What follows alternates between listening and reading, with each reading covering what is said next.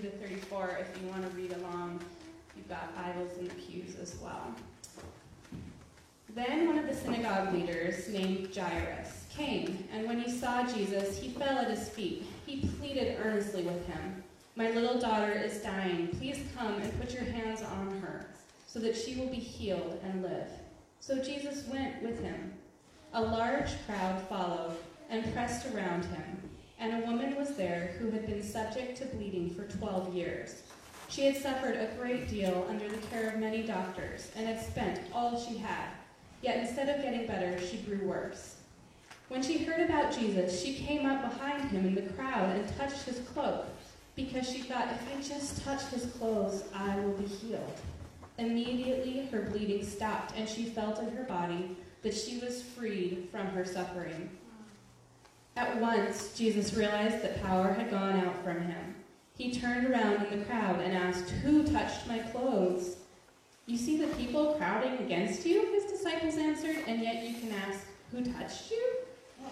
But Jesus kept looking around to see who had done it. And then the woman, knowing what had happened to her, came and fell at his feet, and trembling with fear, told him the whole truth. He said to her, "Daughter, your faith has healed you. Go in peace and be freed from your suffering." May God's word shape us and form us. Let me just pray for us as we bring our Lord, make these words more than words in our lives. And we pray that you would shape us and form us through hearing and also through the doing. And that we would learn how to balance those two, to always be aware and listening, and also to be acting upon what we are hearing from you. And we pray, Lord, that you would bless Erica as she preaches now, that you would illuminate the word through her and guide her with your Holy Spirit. Help us to hear the words that you want us to hear this morning. Amen. Amen.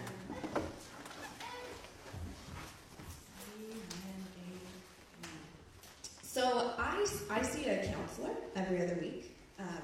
Just as an aside to that, I think counseling is amazing, and I think that every single person should find a good counselor because it helps so much. But the point of that being, so my counselor is a very sweet, lovely, and conscientious person about what's happening inside of me. And so she will often, I will come into her office and I'll sit down and I'll explain whatever madness that I had experienced and what I want her to fix or tell me what to do about. And in the sweet way that she does, she'll hear what I have to say. And she'll say, "Oh, so where does that come up in your body?" And I've been seeing her long enough that I know the answers to things. I'll be like, "Okay," so I'll pause and I'll think about it. Like, "Oh, I think I'm feeling it in my stomach. My stomach feels really tight when this thing comes up." Or, it's in my shoulders and my neck this time. Like, that's where I'm carrying the anxiety of that. And she's like, "Oh, okay." And I feel good about myself because I recognized where I'm feeling the tension or the anxiety. And she's like, "Okay, well, how about we just sit with that for a minute and just be aware of what's going on in your body?" And internally, I'm like, "No, Susan. No. Tell me what to do. Tell me how to fix it. I do not need to be any more aware of this than I already am. It's there, and I don't like it. So no, I do not want to sit and be aware of what's going on in my body." But in her, what seems to be never-ending wisdom, she responds gently again, "Well, how about we just get grounded a little bit, and then we'll talk about it more. So, how about you just become a little bit more aware of what's going on?" And of course, I will follow her instruction, and I will pause, and I will become more aware of what's happening in me and what's coming up. And it never fails that changes things for me, that shifts things when I pause just long enough to not just know that something's happening inside of me, but to actually be aware of what that is and where it's coming from. And I think that a lot of times we are quick to focus on the things that Jesus said, and sometimes we're a little bit slower to look at the way that Jesus lived. in this passage, Jesus really only says one thing, and it's beautiful and it's important. He tells the woman in this passage, your faith has made you well. And that's hugely significant. But this whole passage has these actions of Jesus. And that's what I want us to focus on today. I want us to consider Jesus as an example for us in the way that Jesus lived, and not just the things that Jesus said. It's those things combined. So, in that, I think that Jesus is one of our best examples of what it means to live in awareness, to be aware of what's going on around us. And I think that being aware is a calling that we have as Christians. I absolutely do. The opposite of being aware is being clueless, unaware, yes. There's a particular word that I'm thinking of. Oblivious. How about ignorant? You're aware of something or you're ignorant of that thing, right? So ignorance is not necessarily a bad, terrible thing. It doesn't make you a bad person to be ignorant of something. We can't know everything. Jesus is our example, but we are not Jesus. Amen? So ignorance does not mean that you are a bad person, but I do think that when we are ignorant, there is a shallowness that we live into. Because if we are living ignorant lives, we can't experience the depth of joy and of compassion and of love and community or anger.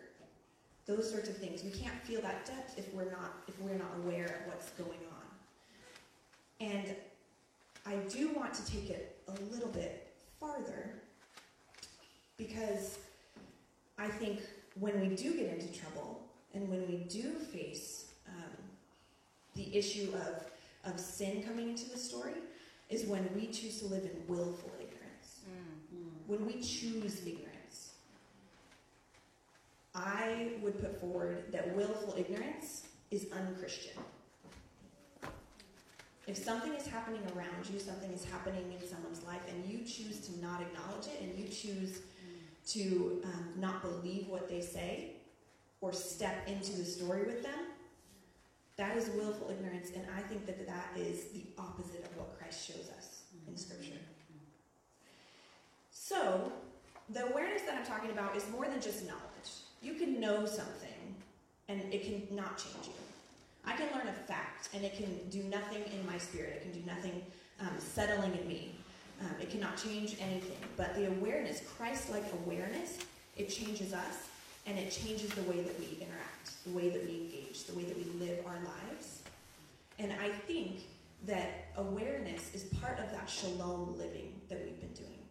If my well-being is dependent on your well-being, but I don't know anything about your well-being, how can I live into that in the way that Christ shows us how to? You following? So that's where we're going. And in this passage, Jesus gives us a perfect example, I think. I think it's profound, the way that Jesus shows us how important it is to, and how difficult it can be to live in awareness of two things in particular. And those two things are setting and stories. So those are the two things that I want you to remember to take away from this. This is our series about who is Renew. What does it mean to be renewed as a church? Who do we say that we are? And one thing that we want to be is we want to be aware. Hashtag be aware. Of our setting and of the stories. Of our own stories, but also the stories of all the other image bearers that we come in contact with. Because they matter. Those stories matter. And our setting matters. So, we're going to use this passage as kind of a practice run, if you will, because it gives us a lot of really good examples of how to do that. So, when we read through the passage, if we want to be aware of what's going on, because that is part of reading Scripture, is being aware of the setting. We cannot just read Scripture and pretend like the context doesn't matter. And the awareness that I'm talking about when it comes to setting, and we say that it's more than just knowledge, it's more than just knowing some of the details. We could come to the Scripture and we could say, well, I know it was a long time ago, and I know that the culture was different than it is now, so I'm good to go. I can read this and I can, get what I need to get out of it. That's the difference I'm talking about. Knowing something is saying, well, I know it was different. I know it was a different culture. And I know it was a long time ago. There we go. Moving forward with my reading. To be aware of the setting is something I want to invite you into right now. And some of this you might already know. But I want what you learn about the setting of this story to change the way you hear it. I want, when I learn about the setting and the context of a biblical passage, I want it to change the way I engage with God's word. Because God's word was written at a specific place and time. And it's completely and totally relevant for us today, but it was written in a particular context. And we need to know what that context is to get all the little nuances of what God wants us to have in that passage today. Amen? Amen. So, I'm going to offer some setting. According to the Jewish ideas and laws of the time, if the woman who had been bleeding for 12 years, in this passage it says she had been subject to bleeding for 12 years, so she had essentially been hemorrhaging. To put it in simple terms, she had been on her period for 12 straight years. Every day, all night. And so in that time, there were laws that had been established. We can read about them back in the book of Leviticus that essentially said women are unclean at that time of month. And for her, that time of month was all day, every month. So this woman was experiencing being unclean because of something that she had no control over. And we know she had no control over it because it tells us she did it right. She went to all the doctors. She tried all the things. She poured out every last cent that she had to try and be healed, and she wasn't. So, she is living in a time, in a place, where, one, a woman's value is primarily dependent on marriage and children. Now, if this woman had been married before this bleeding started, chances are her husband might have chosen to divorce her because she couldn't have kids for him or she couldn't have any more children for him. If she had not been married when she started bleeding, we don't know her age, so there's no way to know. Chances are nobody wanted to marry her because she couldn't bear them children. So if a woman's value at that day and time is based upon her ability and then subsequently the actual children that she bears, and that ability impacts her getting married and staying married to somebody who actually makes a living in that time, to not have children and to not be married essentially means you have no value. You cannot bring forth anything to society. You have no way to make an income. You are nothing. On top of that, in the culture at the time, worship was life. For the Jewish people, they were God's chosen people, so worship was everything. And there was a hierarchy. The women couldn't go all the way into the temple already. But this woman would have been cast out from the actual society, from the actual community, from the actual temple. She could not have entered the temple because to enter the temple, you have to be cleansed. You have to be clean. And she could not get clean. So, this woman had probably no husband. If she did, he probably didn't want to acknowledge he was married to her anymore. She may or may not have kids, but if she did have kids, she couldn't see them because she was unclean and she couldn't touch them. She could not go into the temple to worship the God of her people. And those laws were in place by the leaders of the church. Israel lived in, there was the Roman government that they lived under, but really in that society, it was the church. It was the temple. It was the priests and the synagogue leaders who made the rules, because that was who they were as God's people. That was the most important thing to them. So this woman had nothing. Whatever little that she had poured out trying to do the right thing and get herself better. She had nothing. Not only that, she was so unclean that if she touched someone else, they became unclean. She had not had contact with people, physical human contact. She had not had somebody touch her on the shoulder or give her a hug or say, I feel you. Pat on the back, shake of a hand, none of that for 12 years, at least 12 years. And the best that she could hope for is that she was healed she could maybe integrate a little bit back into society.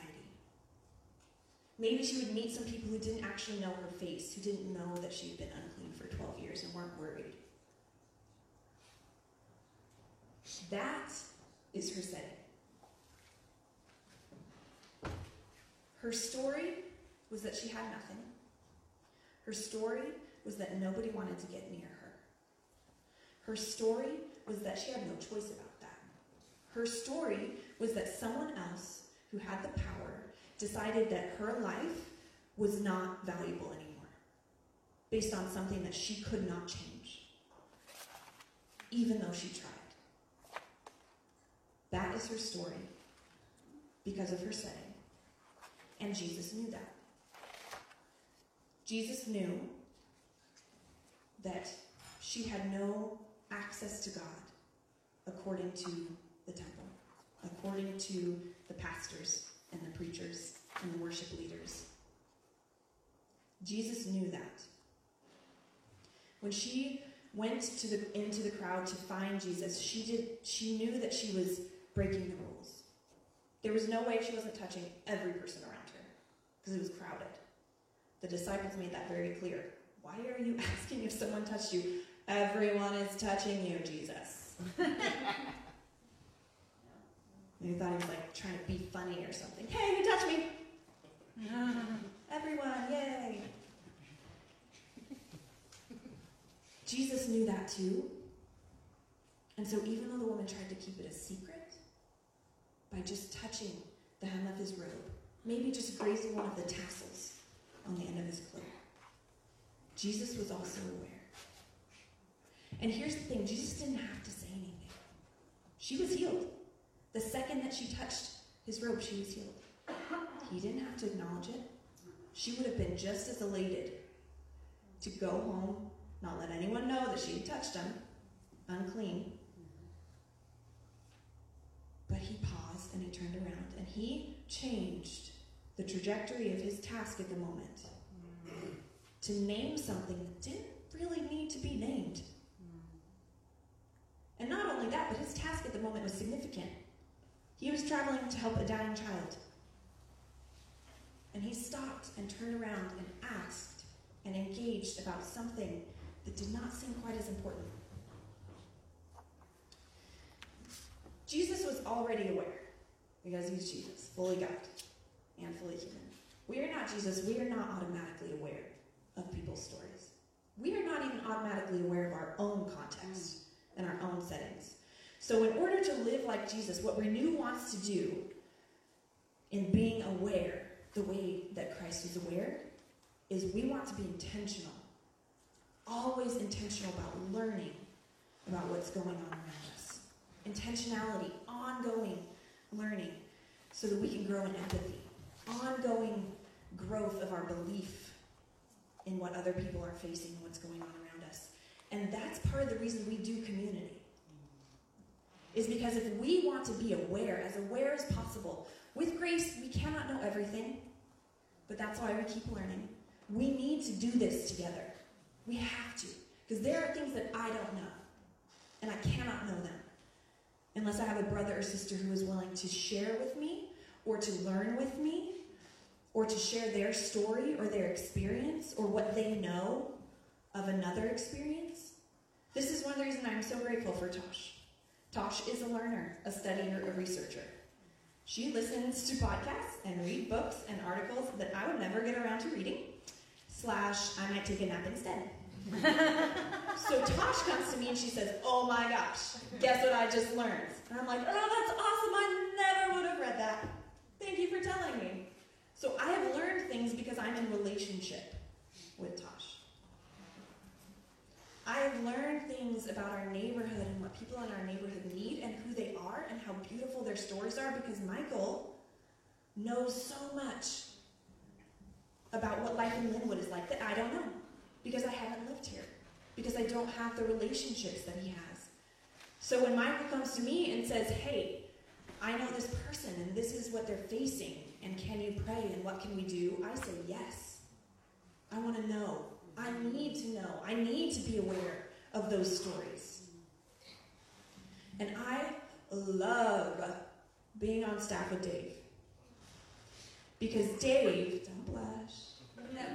You can blush if you want to. Because Dave cares about my story. Because Dave comes up to me after a conference full of male pastors. And Dave says, how are you doing? What was that like for you? We want you there. We need you there. What does this touch on in your story? And we need that from each other. I need someone who's aware of my story, who wants to know what it's been like for me, because Dave will never know fully. Dave will never experience what it's like to be a woman pastor. But he wants to know. And that changes things. That's the awareness that I'm talking about. The awareness of story and of setting that changes who we are and how we engage. Because Christ showed us that that's how to engage. And Christ's death and resurrection is the perfect and ultimate example of being aware of setting and being aware of stories. Because Christ knew what we were up against. Christ knew what sin had done to our world and to our stories. And Christ knew how unaware we were about the help we needed. So Christ lived this life and died on the cross and was resurrected because Christ was aware of what we were experiencing, even when we may not have been aware.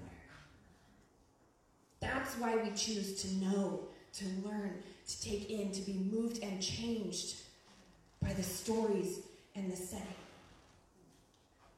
And Jesus was also aware of Jairus' story. Jairus was a synagogue leader. Okay? This is where it gets real. Because our settings are never isolated. Our stories are never isolated. Jairus was the one who was connected to the laws, the rules, the regulations. He was upholding what was keeping down that woman. He represented the synagogue that would not let her in. And quite honestly, he sounds like a pretty good dude in this story. He humbled himself coming to Jesus. He loved his daughter, which at the time, daughters, there was no guarantee that you would be quite as loved as much as sons. But you could tell that he desperately loved his daughter. He was humble at the feet of Jesus. He knew he had faith that Jesus could heal his daughter. He sounds like a nice guy. He doesn't sound like an awful person. He was someone with influence, though. He had the access. We don't know his exact role. We don't know if he was more rabbi-esque or if he was more like a patron, like he donated a lot to the synagogue. But either way, he was a person of significant influence in that community.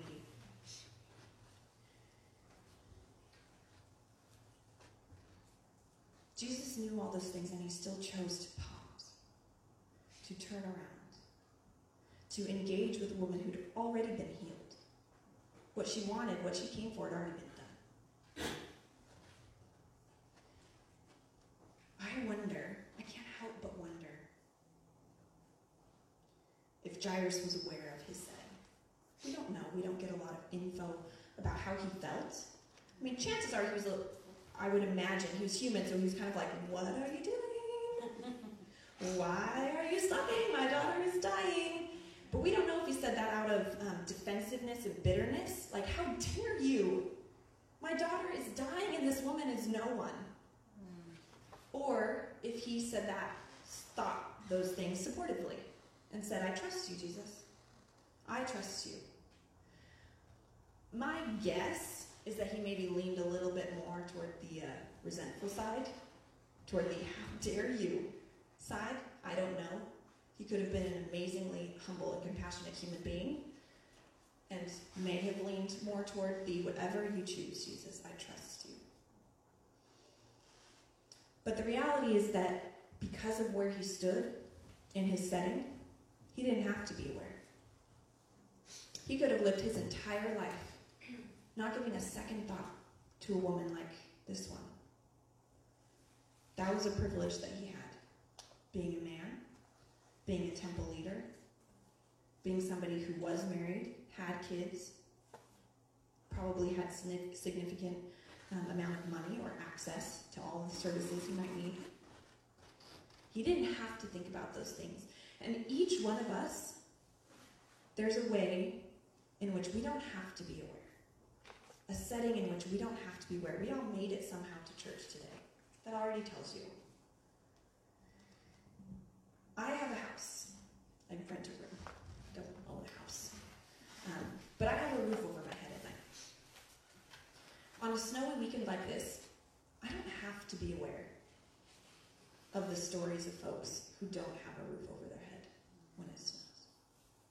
I don't have to. Because I can go home, and I can stay warm, and I can be thankful. I can be oh so grateful for my house.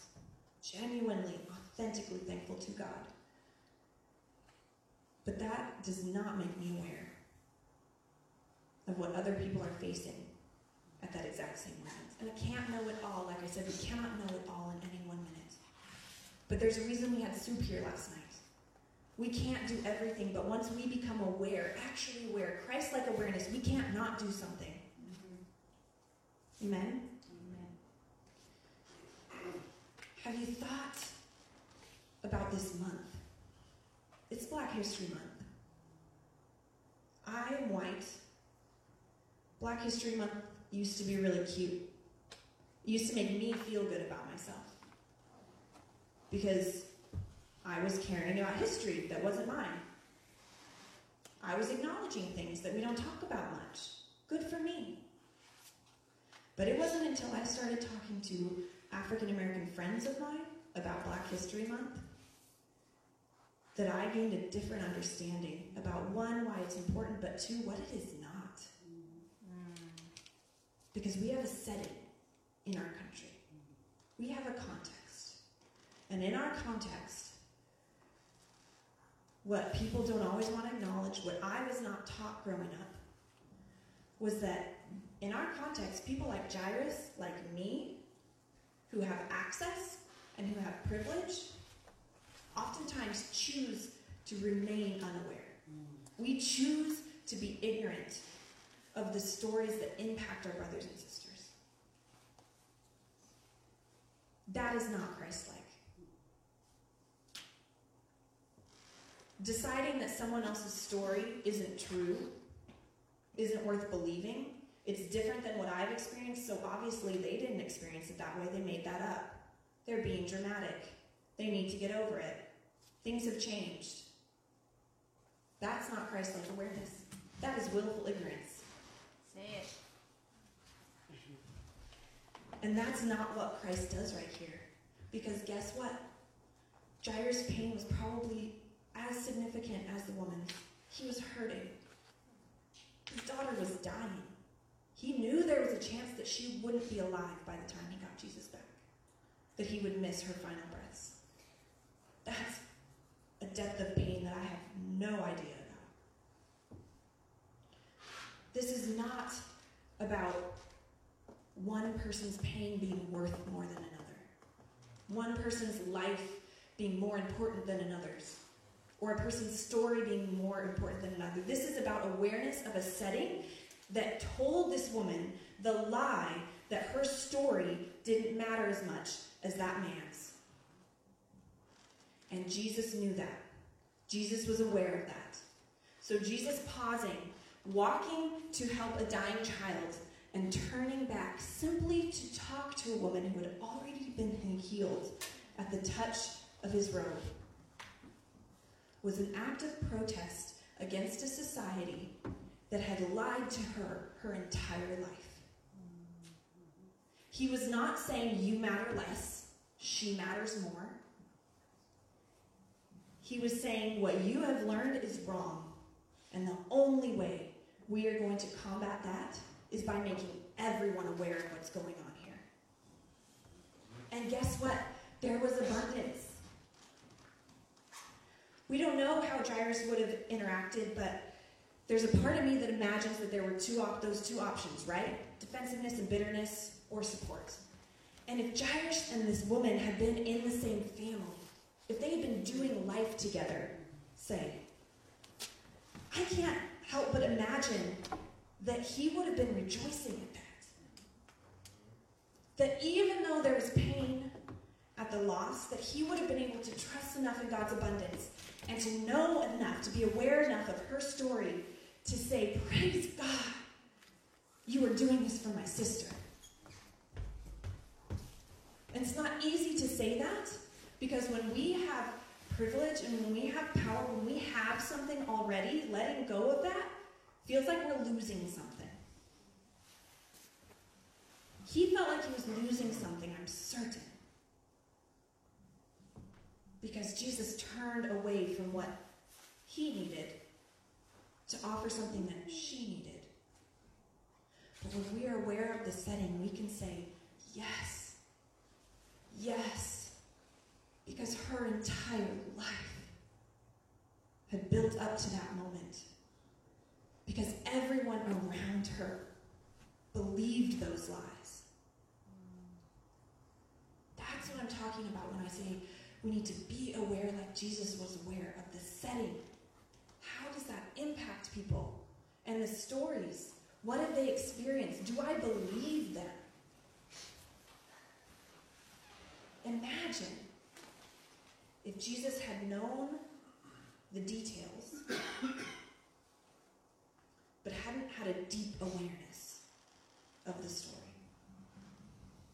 The woman comes through the crowd, touches his cloak, and Jesus recognizes that the power had gone from him, and someone had been healed, and he says, who touched me? His disciples say, everyone's touching you. He said, no, who touched me? And she comes out and tells him the whole story, and he looks at her and he says, you broke the rules. You weren't supposed to touch all these people. You made everyone around you unclean. How selfish is that? Just so that you could be healed? You inconvenienced all these people. You didn't go through the correct steps. You didn't follow the appropriate avenues for healing. Imagine if he knew the story, but he was not aware of that woman's humanity, the reality that she had faced, and the way that that was impacted by everything that had been put in place without her choice involved. There was a yoga studio in South Seattle about 4 or 5 years ago, and they had weekly people of color yoga classes. And you chuckle, sounds fantastic, yeah. It took one radio host to highlight that class and to dub it as racist because white people couldn't go, for that entire class and studio to have to close their doors. Because one person decided that they needed to let everyone know that the stories of the people who needed that class didn't matter. That's what I'm talking about. When we are aware of people's stories, we are aware of people's pain. When we decide that we are going to believe people when they tell us something about what they've experienced, when we decide that we are going to learn what happened in this country. This morning, I was talking to a friend that I knew years back about the fact that 3 years ago, okay, get this, 3 years ago, I learned that there was a Japanese internment camp 20 minutes from my house growing up. The place I lived for 14 years, elementary school, middle school, high school, history classes. And granted, they may have mentioned it, but that did not sink in, and we certainly never took a trip to the historic site. That 20 minutes from where I grew up, people were wrongfully imprisoned. There was essentially a concentration camp, as far away from my house as my mother's work. Did they think it was important to make us aware of that? No. Would that have changed the way I interacted with people around us? Would that have changed the way that I did life as a Christian? Yes. It would have. Because it would have made it so much more real to me. And I learned that 3 years ago at a conference in Seattle. Because the person leading the conference had been to that camp. And she said, I went to Jerome, Idaho, to the Minidoka historic site. And I was like, what? Jerome?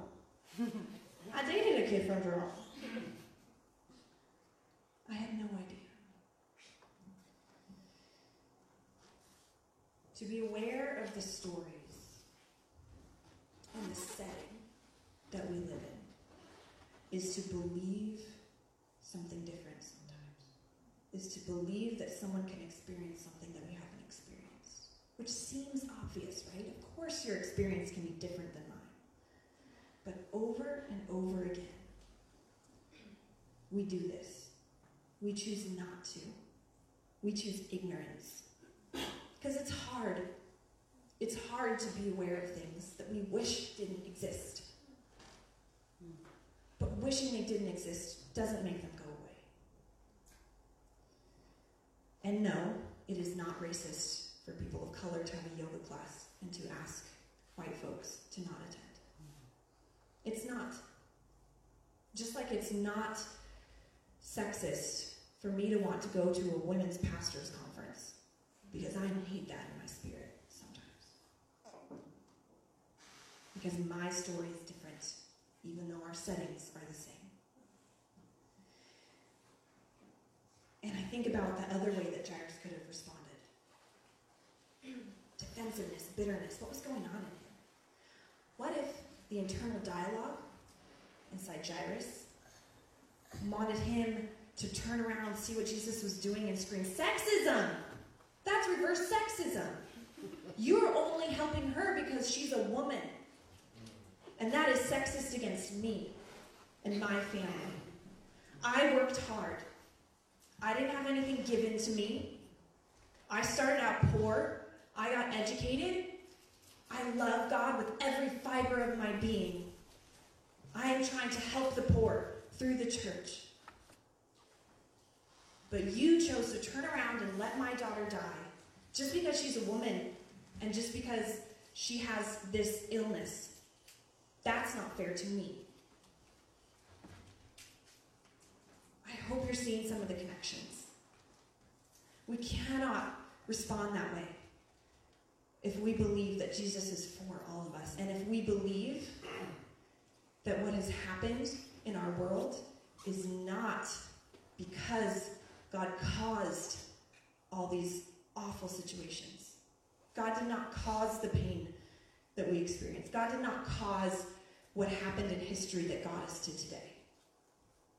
There's brokenness. And if we believe that, we need to engage with that brokenness in a way that says, I see what it's doing to other people. And I'm not okay with that. Because that's what Jesus did. Jesus looked around, took what he knew about the society, the hierarchy, the patriarchy, the sexism, and Jesus said, that reality right now is most important. You've been healed, but you need to know that the way you've been treated, the world you've experienced, is not my shalom. That is Christ-like awareness. That is what we strive toward. Because we also believe that there is abundance.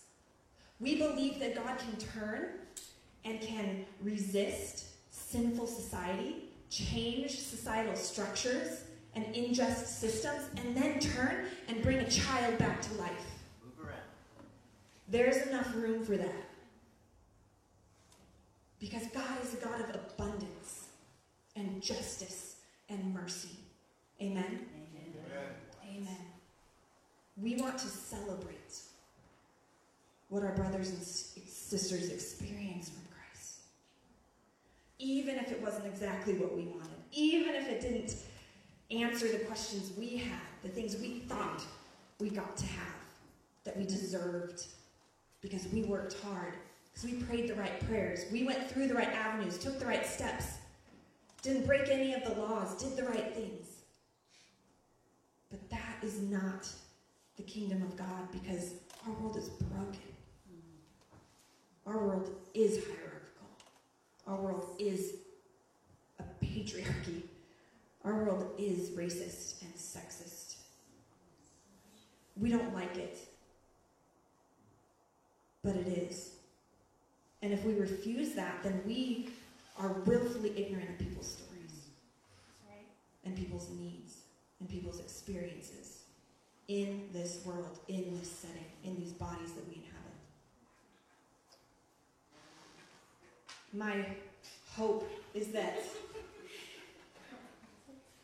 in Jairus' heart of hearts, he did have this awareness. He had some sliver of the Holy Spirit offering him a Christ-like awareness that said, yes, God, I recognize what she's been put through. I recognize how I've been part of that. I recognize that being a leader in the synagogue that carried out these laws has caused her harm in her body, in her spirit. And I didn't personally injure her, but I was actively involved in what did.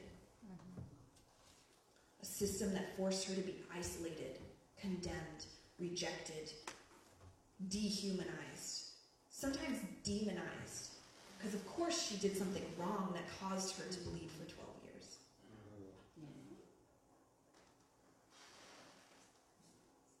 And I would hope that Jairus would have said, I rejoice for her. I rejoice, Jesus, in your decision to turn and to name that. And to let her know that she is even more valuable than simply being healed in her body. That is doing life together. That is what we want to be as a church. In our Zera verse, in our founding verse, in Isaiah 61, we talk about how God has sent us to bind up the brokenhearted, proclaim freedom for the captives, proclaim the year of the Lord's favor, comfort those who mourn, provide for those who grieve. That we will be oaks of righteousness because of those things, rebuilding ancient ruins, restoring places devastated. We need to know what's been devastated. And we need to know why it's been devastated. Or we can't bring the fullness of who Christ was. Jesus cared about the why. If it was just about what happened, her healing at the touch of his robe would have been enough. But Jesus said that's not enough. You need to know this story. You need to be aware of what's happening in your context. You need to know that her story, her experiences, her pain are more valuable than your ignorance, than your comfort. That is gospel awareness. Amen. Our salvation was more important than Jesus' comfort, than Jesus' ignorance. Jesus probably could have lived a really awesome, sweet, fun life, being fully God and fully human on this earth. If Jesus had chosen to be ignorant, probably could have had a good old time. And people would have loved him. And people would have said, you are amazing still, because you do miracles and you help the poor. But Jesus knew. Jesus was aware. And said it's not enough because of the why.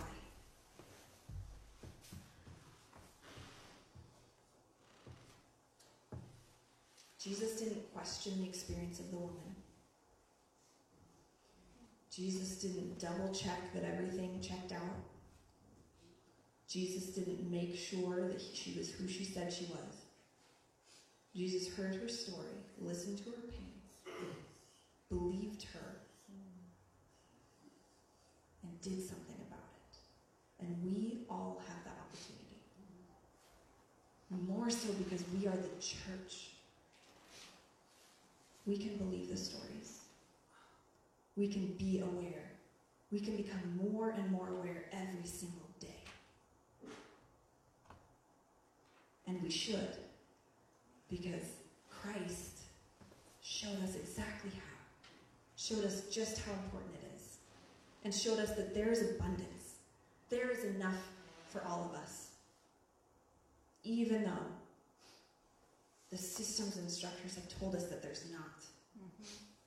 That's the lie that this woman had been believing about her our story, and that's the lie that had been perpetuated by the people in power, by Jairus, by his good intentions, by the people around her who really did just want to stay clean so they could have access to God.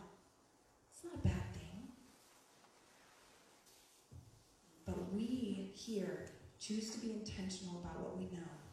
Choose to be aware of our settings, of the stories around us, and of our own story, so that we can live like Christ. We can be part of the healing that Jesus offers. Amen? Will you pray with me?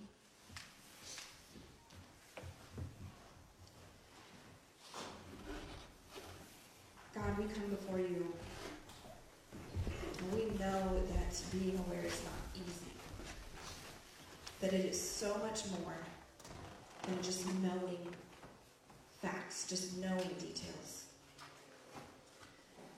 And Lord, we pray by the power of the Holy Spirit, we say to you that we are ready. We want to know. We want to be aware in a way that changes us, that changes who we are and how we do life in this world, in this place, in our context. Lord, make us aware. Make us aware of our own story. Make us aware of our own settings. And make us aware of the stories of others in a way that we haven't yet experienced, in a way that reflects your love for your children so deeply that not only are we moved by what we have learned, by what we have opened ourselves up to, but that we decide it's completely worth it to live life this way, to do life with others this way. God, show us your shalom. Show us how we can do life together in a way that reflects who you are, how you lived, the fact that you died for us because you knew our stories. You believed the truth about our longing, even when we weren't aware of it enough to say something. Thank you, God, for being present. Thank you for bringing us here safely. And Lord, I pray that especially this week, especially with all that is going on in our country, in our neighborhood with this ice and snow, that we would be aware and be willing to listen to your call, to become uncomfortable, to move out of our safe houses, to live as Christ lived, because Christ died for us, and because we believe in the resurrection and the abundance that you have promised each and every one of us, and each and every one of our neighbors. Show us how to weep with those who weep, to rejoice with those who rejoice.